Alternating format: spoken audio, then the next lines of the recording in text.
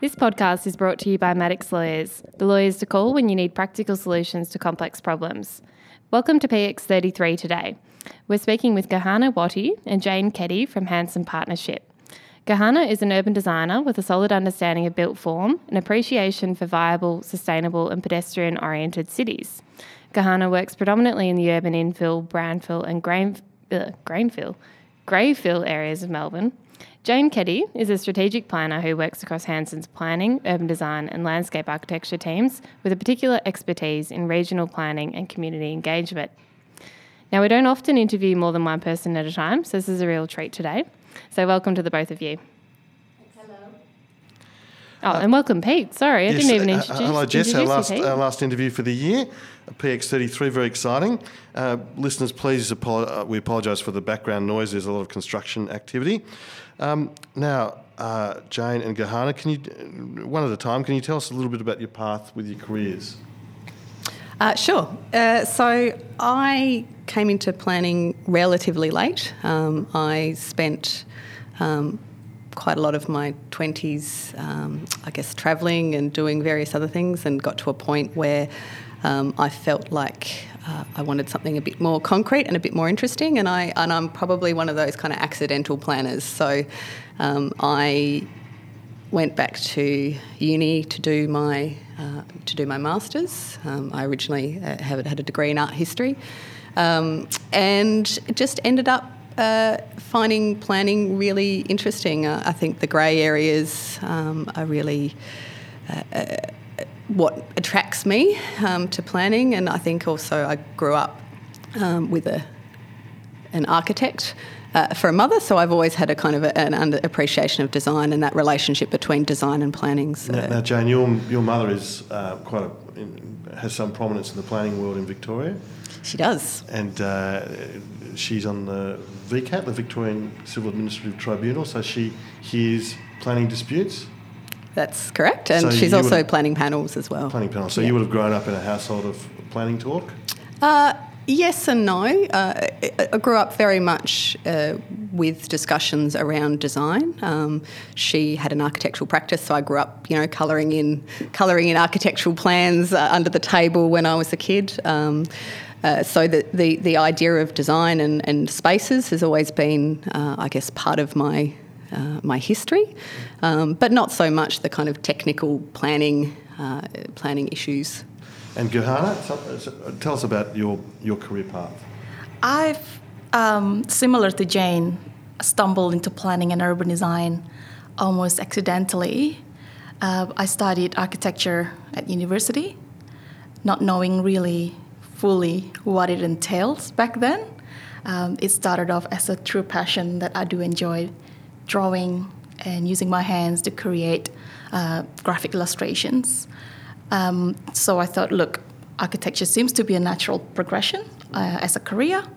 But I remember during my university projects, there's always a pull or a greater interest in the bigger picture or macro planning. And as background, you grew up in Indonesia and you studied in Singapore and you moved to Australia. So you've got a lot of cultural influences on your development. That's right. It is also quite an interesting contrast coming from Indonesia, which is quite chaotic in its superficial appearance. It is a city that I always consider as a organized chaos, because things will just find its natural way of sorting things out.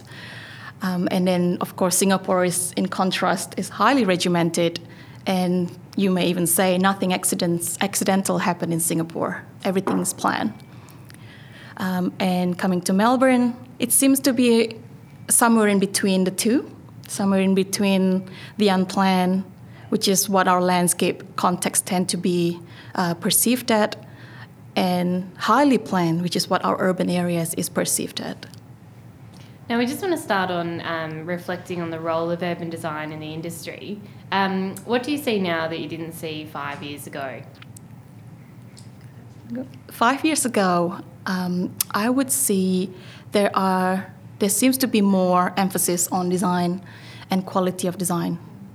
This is just me speaking personally, having worked or having started my career in urban design. There seems to be a lot more freedom in design expression. There's a lot more ambiguity in how we phrase our design terminology. But lately, there seems to be a lot more emphasis, and some may say rigor, in how design is measured, or good design, how is it measured? And sometimes that becomes quite an interesting conundrum. How do you measure something that's subjective? That seems to be a recent shift and phenomenon that I observe as an urban designer.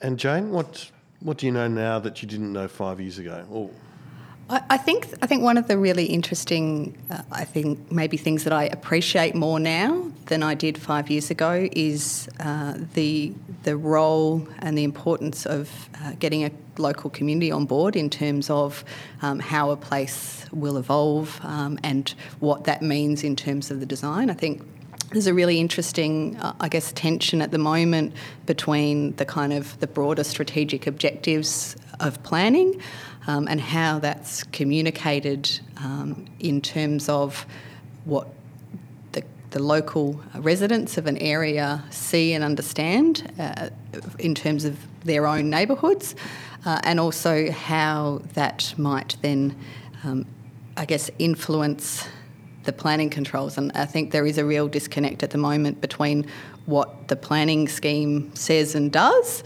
and what the kind of local community's expectation of what the kind of outcomes are going to be. Would you say as well that the community these days is a lot more educated in planning and design, and in that way I guess they can have a really prominent role in assisting us as professionals in the urban design field? Yes and no. I think that there is significant potential for communities to have a really meaningful role in terms of what the design outcomes are for a particular place. But I do think that there's perhaps improvements that could be made in terms of how we communicate what we're doing with residents in terms of the kind of their understanding of the parameters that we're asking them to, provide us input of, and so that it's actually framed so that we can get some really meaningful input. I think there's a bit of a missing piece of the discussion. You have these kind of very localised conversations that don't necessarily relate to the broader strategic objectives, and that can then lead to some tension. And I think that there's a kind of, a secondary tension between the way the whole planning system within Victoria is framed, where most people's engagement with the process is, as you guys would be aware, very much at kind of the adversarial kind of single dwelling kind of part of the process, as opposed to engagement at that kind of strategic level. Yeah, definitely. Jane, just to be cynical, a lot of community consultation processes are done by government agencies when they've already made up their mind. I'm being cynical about that a lot of it is just a PR exercise to show that we've done community consultation. I wouldn't disagree with that. Okay. I think that there's a lot of consultation that happens now is happening because you need to do consultation, as opposed to you're wanting to meaningfully engage with that community and give them those opportunities to That must be hard participate. for the practitioners involved. I mean, I know someone who's done that, and she was sort of consulting people after the decisions have been made, and it's a sort of hollowness in the whole cynical approach, I think. I don't think that's a good outcome for anyone. No. Now, the concept of urban design being a separate entity, can we just talk to that in terms of the planning, architecture, urban design? Is there a blurring, do you think? I think urban design is anti-silo as a practice.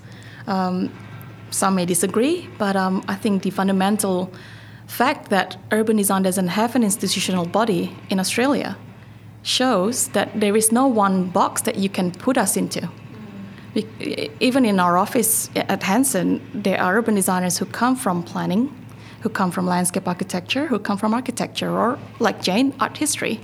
So I think that is a fundamental key factor as an urban designer, that there is no one practice or no one discipline that should be the basis for this, because urban design is about city form, city building, and the city is a highly complex object, and complex matter. I think one of the things that is really interesting about urban design is that it encompasses such a broad scale, from the kind of the macro side, kind of strategic design, which is probably where I see it, right down to the kind of individual kind of building design review, which perhaps someone with an architectural background is more suited to. So it's such a broad, I guess, area of practice that I think that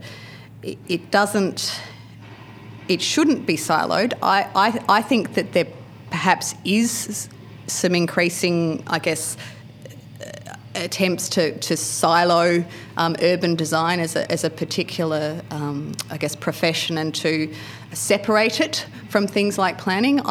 Personally, I think that that's problematic on a number of levels.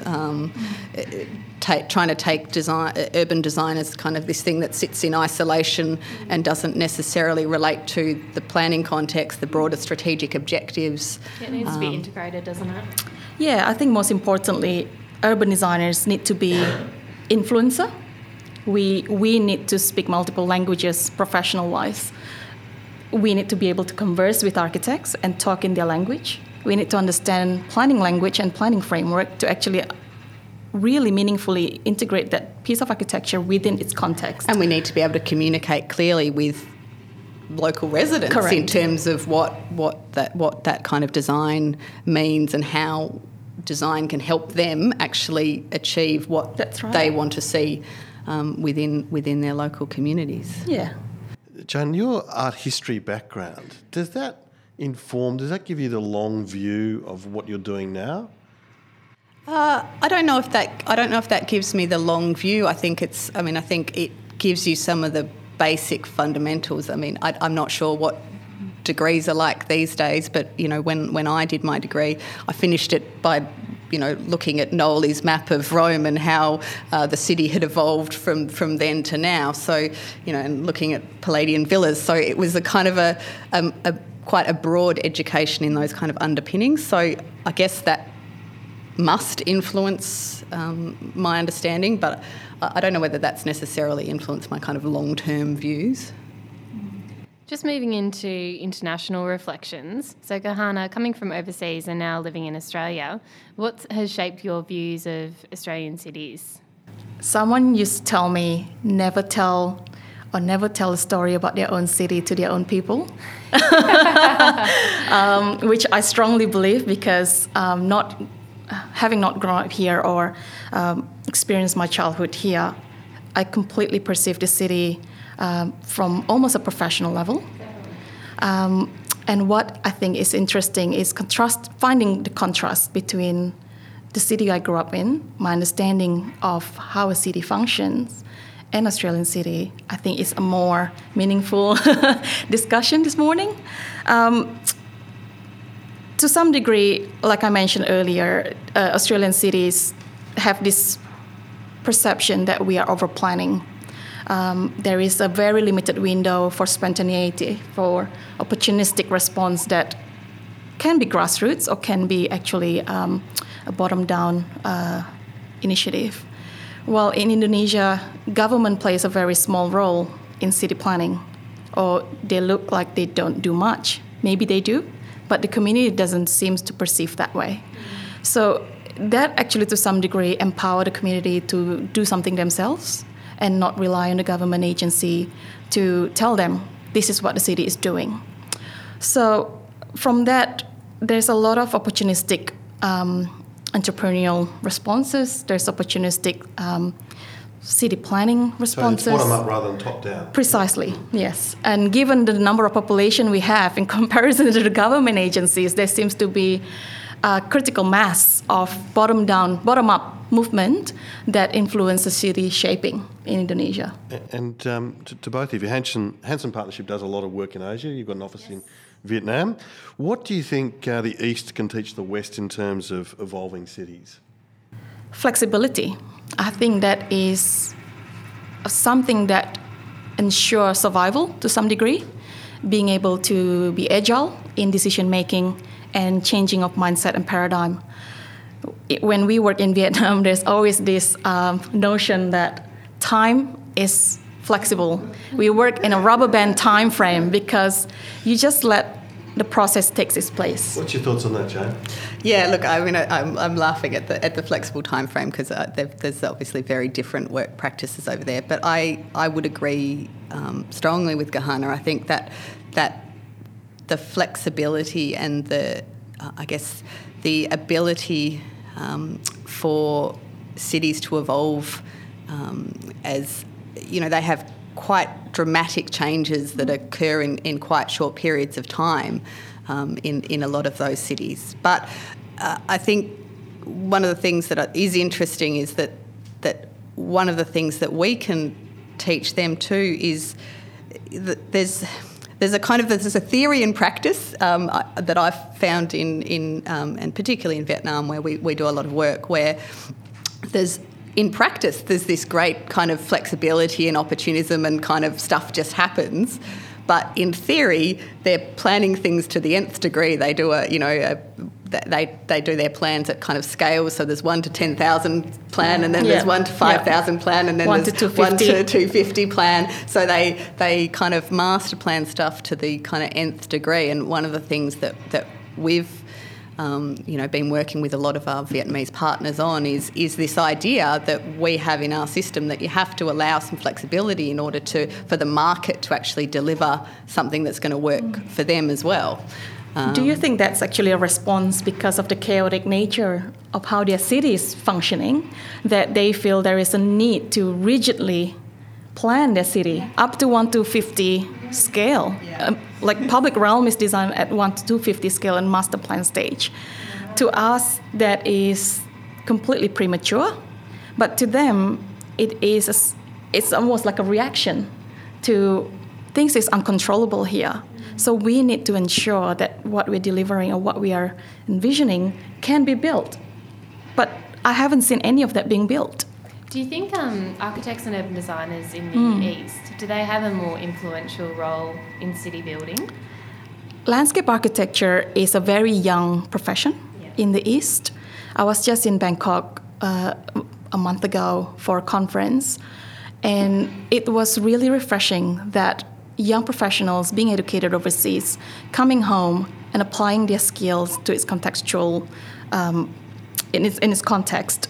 But what I find is interesting, landscape architecture or urban design to some degree has this really positive and optimistic way of looking at the world. We have to. If we are not positive people, we can't plan for better places. The aim, the aim always have to be positive. The process may be challenging, but the intent is always good. And that is highly evident in Asian context because the problems are real, the problems are visible, and the problems are demanding quick decision-making process. And that forced the designers to be highly participatory in their decision-making. They engage with stakeholders, not just the community, but also investors. They try to influence developers who are their clients to be the patron of the arts, so to speak. So developers there are not a separate entity that's set to the side. Rather, they are not being used, but they are convinced that their products are better perceived, better used if it is of high quality. Co-opted? Co-opted, yeah, sure. Empowered to see the role that perhaps they can play in the kind of bigger picture. Yes. To be proud of what they're doing. Yes, absolutely. And can we talk a little bit about superstition? This is our 33rd My interview. favourite topic. Yes, and superstition in terms of, I mean, it's an odd topic. We don't have it in the West here, I don't think, so much. But in Asia, You just said that you were superstitious. You were. I'd also suggest that, you know, the fact that we often leave the 13th floor out of buildings is perhaps we do have a level of superstition. In terms of old things, Gahana, you know, like old places for, say, Indonesians have different, evoke different thoughts to, say, here in the West. Absolutely. Indonesians have a very old tradition and culture. We are a very established society with really diverse cultural backgrounds. And what is the common thread among them all is this superstition nature of how we inhabit space, of how we avoid spaces or buildings, particularly old buildings, because of the perception that if it is old means it has its memory or it has its history, and therefore it is someone else's history, and we do not want to engage with that, and we want to move on. So unfortunately, in Indonesian context, a lot of colonial buildings have been demolished. They're not particularly valued until recently.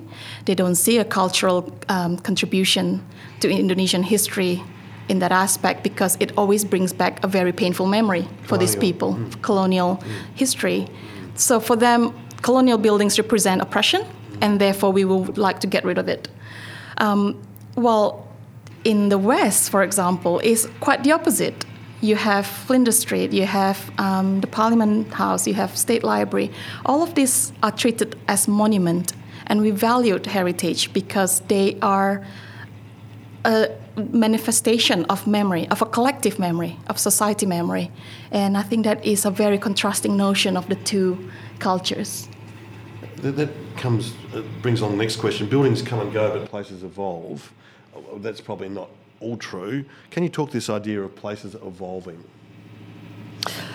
Look, I think that's a really interesting conversation, because the fact is that cities are evolving all the time. I think at the moment there's an interesting tension between what our planning system does and how it's set up, and the ability for places to evolve over time. And I think that is problematic at the moment, both from the kind of individual building design right through to the kind of broader urban form of the city, because we have these ideas and these kind of broad policy directions around adaptability and flexibility that are kind of embedded within our system. But the reality is that if you get down to the kind of nitty-gritty, when someone comes in with a planning application that deals with, for instance, kind of adaptable housing forms that might have a shell with some that allows that space to evolve over time. For it might be a building that's designed for someone who might need a carer in the longer term. So the spaces are designed so that they can be flexible and they can evolve over time. It comes up against a planning scheme that... Car parking. Well, I wasn't going to talk about car parking. Car parking absolutely is incredibly important, and is, I think everyone knows that it's fairly problematic at the moment, and that there does need to be a change. But even if you look at the new, there's the new apartment design standards, which have, quite, strict things around kind of, bedroom depths, etc. But what happens if you're not specifying bedrooms within a building? That's at kind of one level of the scale, and then you look out at the kind of the subdivisions where we're getting, smaller and smaller blocks within greenfield areas, which is, the intention behind that in terms of increasing the density is really important, but what does that mean for the ability for those areas to change and evolve over time? It's a question for all three of you, and that is, how do we rate how well city development is doing? And I'm frustrated with a lot of the legacy issues haven't been dealt with, and how do we know the product that we contribute to is satisfactory? Asking the tough question. Yes. I think yes. How do we test our professionalism? Well, I think it's a difficult question, because I think as a profession we work across so many different scales and in so many different and timeframes. Yeah, exactly. So I think for some people working at the kind of the development approval stage, if they see some really good innovative buildings actually constructed, then they're probably going to feel like they've made an excellent contribution. For someone who's looking at kind of regional regional scale planning. I think we're generally heading in the right direction in terms of kind of what we're doing. I think there's just some kind of really difficult issues that are, hard to deal with, and so there being kind of this disconnect between the kind of the broader aspirations and actually the kind of the nitty-gritty of the planning schemes isn't necessarily being dealt with. So we've got lots of really great aspirations, and our kind of intentions, I think, are really good, but how that filters down to the decisions on the ground and what the planner in the local council is looking at when they're making a decision is perhaps less well resolved at the moment. I may have to slightly disagree. I feel we are in a more challenged position now because there seems to be that push of let's not consider anything that's subjective, because subjective matter is influenced by cultural or personal or sex biases. And a lot of what we see that frustrates us now, there seems to be lack of soul or lack of identity in design. Things looking the same because it ticks the boxes and it's easy. And that's actually I think a really interesting discussion, because I think it comes back to again how we're talking to communities, how communities understand design, how communities see our profession generally, because at the end of the day, most people in the community, they'll look at a new building or they'll look at a new development and they'll make a decision based on what it looks like as to whether or not they like it.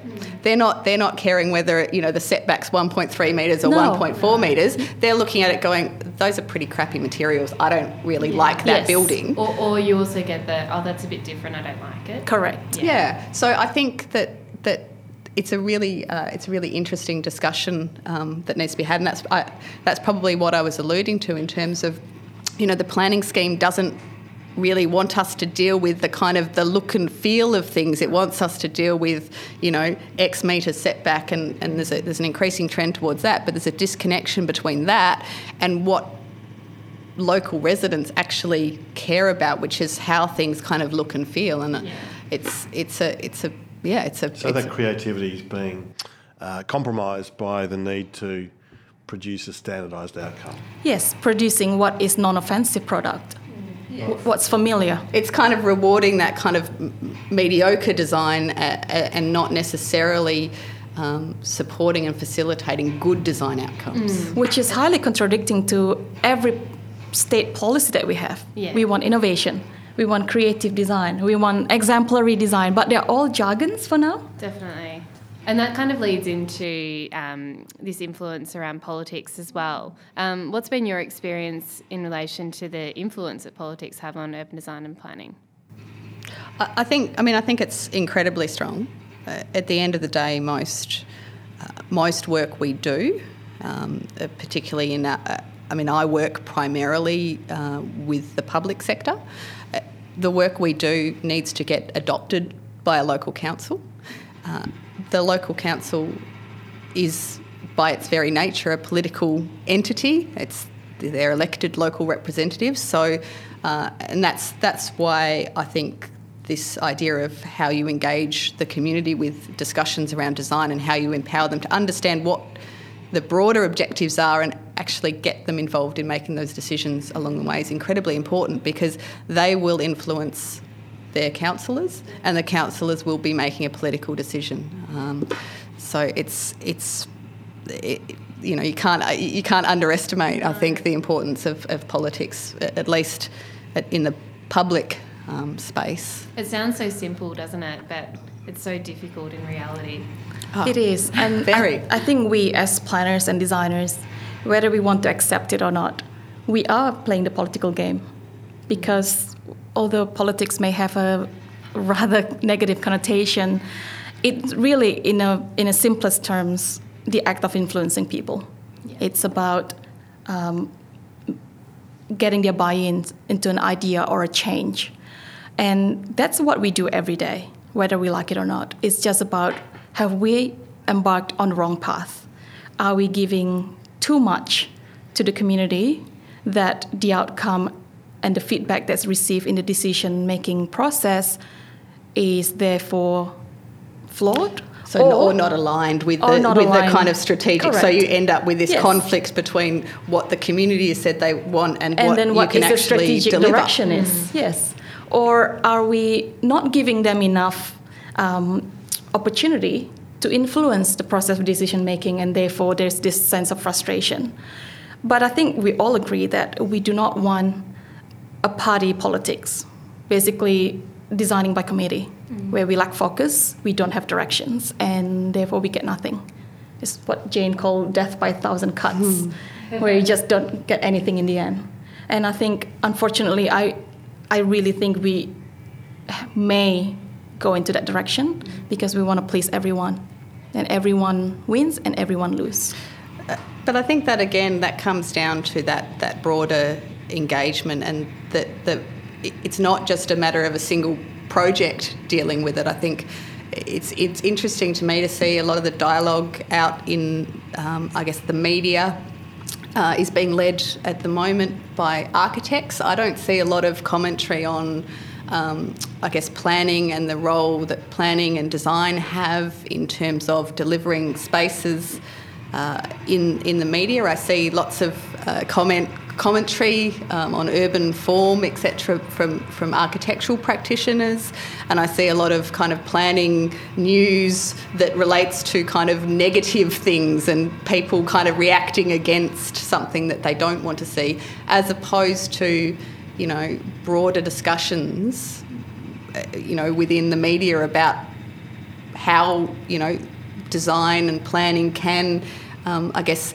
influence places and change places for the better. Because at the end of the day, you know, if our job is not to make places better, then, you know, I'm not quite sure. I'm not quite sure what we're doing. But Jane, do you think that's because of the nature of projects? You know, strategic and urbanism projects' lifespan is over 20, 30 years, and our outputs or reports and implementation are not tangible. They're just words. Yeah, particularly, like you said, for 30 years. Correct. The place might be completely different. That's by right. then. And while the architecture products are tangible, within 5 years you see a tower rising up, and then there's something to react to. Yeah, I think that's part of it. I mean, cities. Jane, you mentioned you know that our role is to make places better. That's just not just in the physical sense or the aesthetic. There's also cities are economic beasts. And I don't think planners sometimes pay enough attention to the health, the economic health and the economic vitality and the evolving nature, and how sometimes planning can be impediments to that.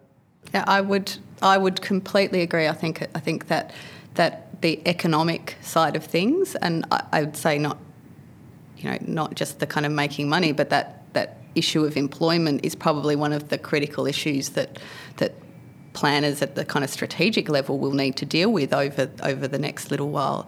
I think there's so much focus in planning on housing, and I think housing's obviously a really important issue, but you could almost argue that we kind of almost need to flip that, and we need to be talking about employment and jobs and those kind of areas, and how, you know, employment clusters and kind of, you know, job centres can actually diversify. We've kind of, and it gets back again to that idea of kind of adaptability and flexibility of spaces, but our zoning system basically kind of separates everything, but I don't know whether that's necessarily going to deliver that kind of economic outcomes that you're touching. When I was a young planner, commute times was one of those sort of stats that was regularly thrown around. And I'm sure the commute times now are much higher, and that is eating away at people's lives. Oh, absolutely. I mean, PricewaterhouseCoopers released a paper recently around the kind of productivity in terms of people's kind of commuting times, and I think that's broadly acknowledged and understood, but the practicalities of how that actually happens on the ground is what I think is one of the key challenges. There was another thing I was reading the other day that was talking about how, you know, the balance between driving to work and catching public transport to work is actually better if you're in the outer suburbs than the inner suburbs, because it takes you more time in the inner suburbs to catch your public transport into work than to drive, whereas the time differential from driving from the outer suburbs versus catching public transport is actually more, so you've got more incentive, even though you've got worse services, to catch it from the, whereas the inner city and the kind of those areas, the commuting time is less if you drive your car in. So, yeah.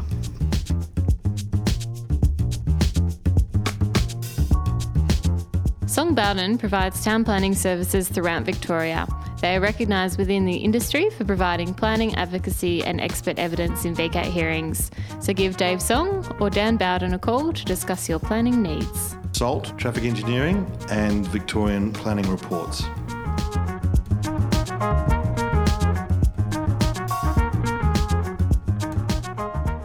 So many planning policies seek to preserve the status quo, so talking about neighbourhood character and the like. Is this a good thing, do you think?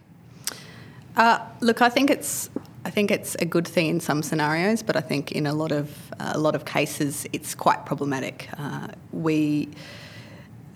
We've got these overarching objectives which are seeking to kind of, I guess, see a change in the kind of built form that we're getting across most areas of the city. I think, obviously in some areas there is a really particular or notable character, and that should definitely be protected. I think a lot of areas there's capacity for change that's not out of character with the neighbourhood, but the way it's being applied through the system is very much in a way of kind of discouraging anything that's a little bit different.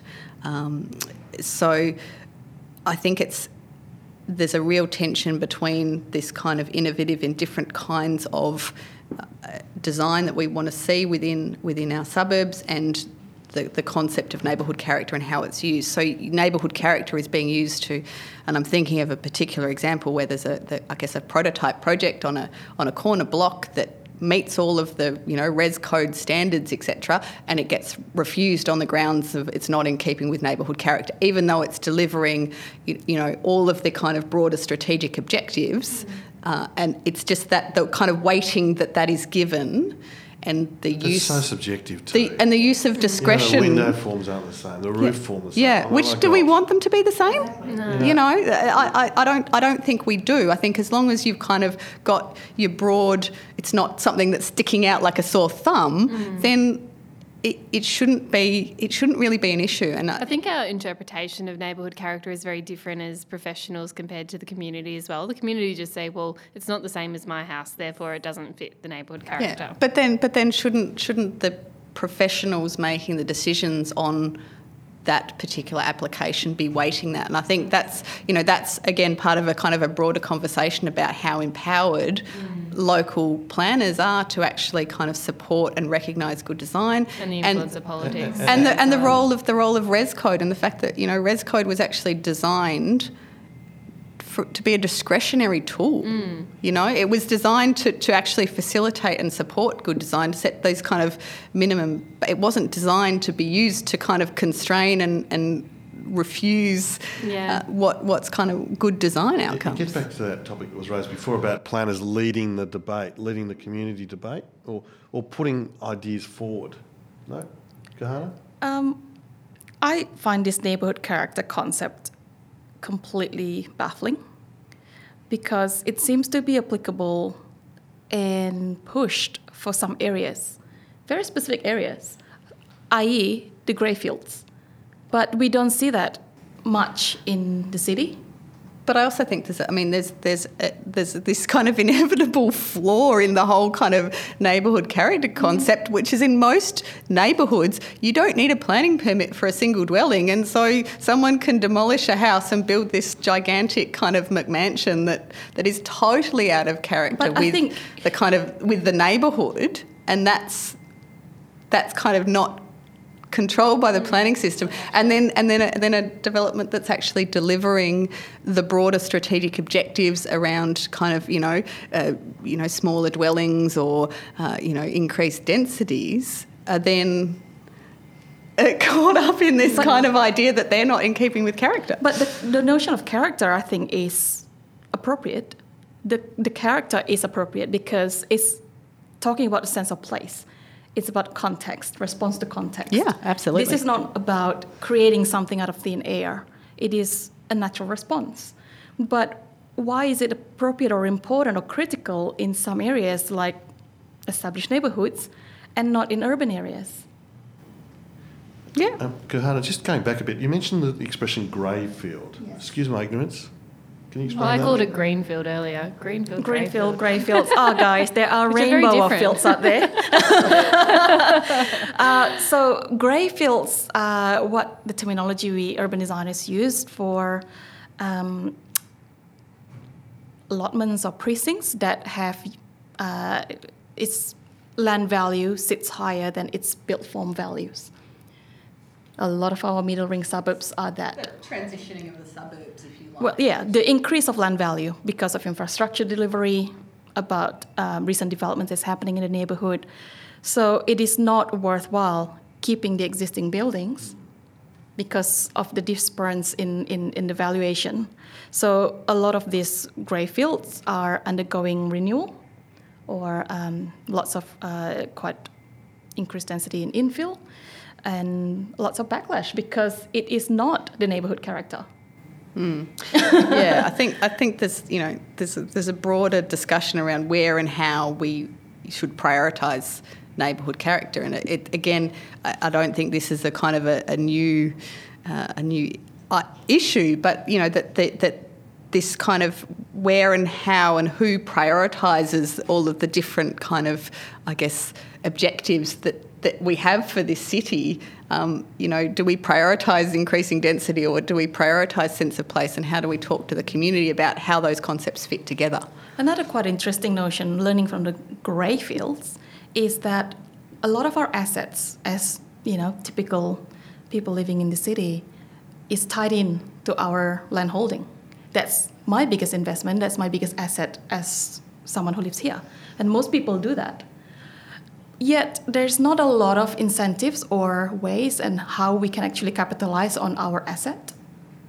Well, in Asia, there's always this concept, why would you live in a house if you can live and work and create more income and make your asset work harder for you?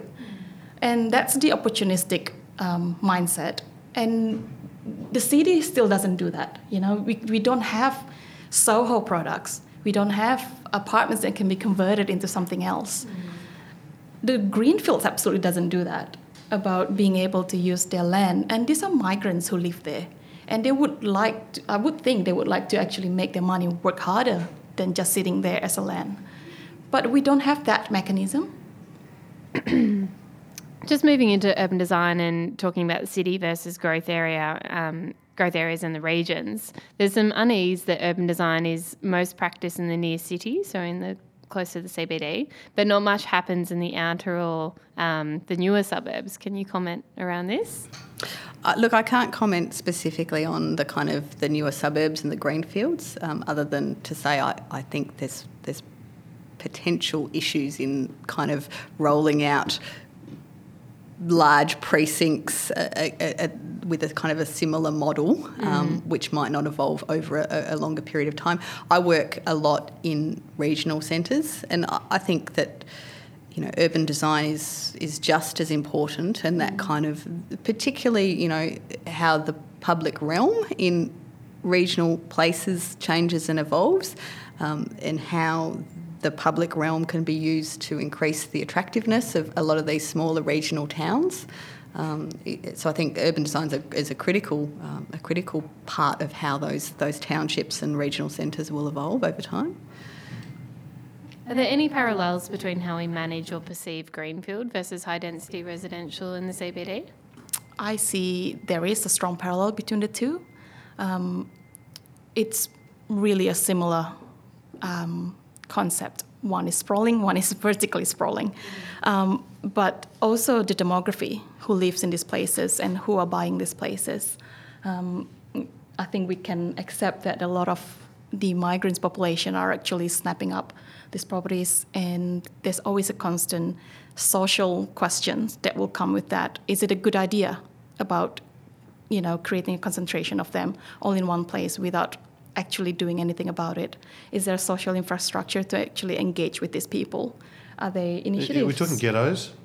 I don't think it's ghettos. I think that's ghettos a pretty tough has. word, but I don't think ghettos is the word. I think it is about the perception of ghettos. But are we also creating spaces that really meaningfully allow people who have come in, who are perhaps new to the city, to actually have a really good chance to, I guess, informally interact, so that we can actually make the most of all of the kind of, there's all the, studies around, in terms of innovation and development and economics, about the importance of kind of informal interactions and people actually having a chance to meet and interact face to face. And I would question whether we're creating the kind of spaces not necessarily in the CBD, but definitely in the kind of greenfields areas where that can occur, and whether people have the time for that to occur when they live in those areas. Yeah. A tough question. What do you hope to achieve in the next 5 years? Gahana, first? Oh, dear. I think on a day-to-day basis. I probably have a couple of things I would like to explore more. And I may not achieve it in 5 years, but really understanding, do improvement in public realm contribute to economic benefits of the city? We haven't seen any study or any demonstration of such case study. I know people are a bit cagey about, the income they make out of their properties and the effect of improving public realms on their businesses. But I think that degree of transparency needs to happen somewhere for us to actually understand what are we doing? Does it actually work? Yeah. And Jane?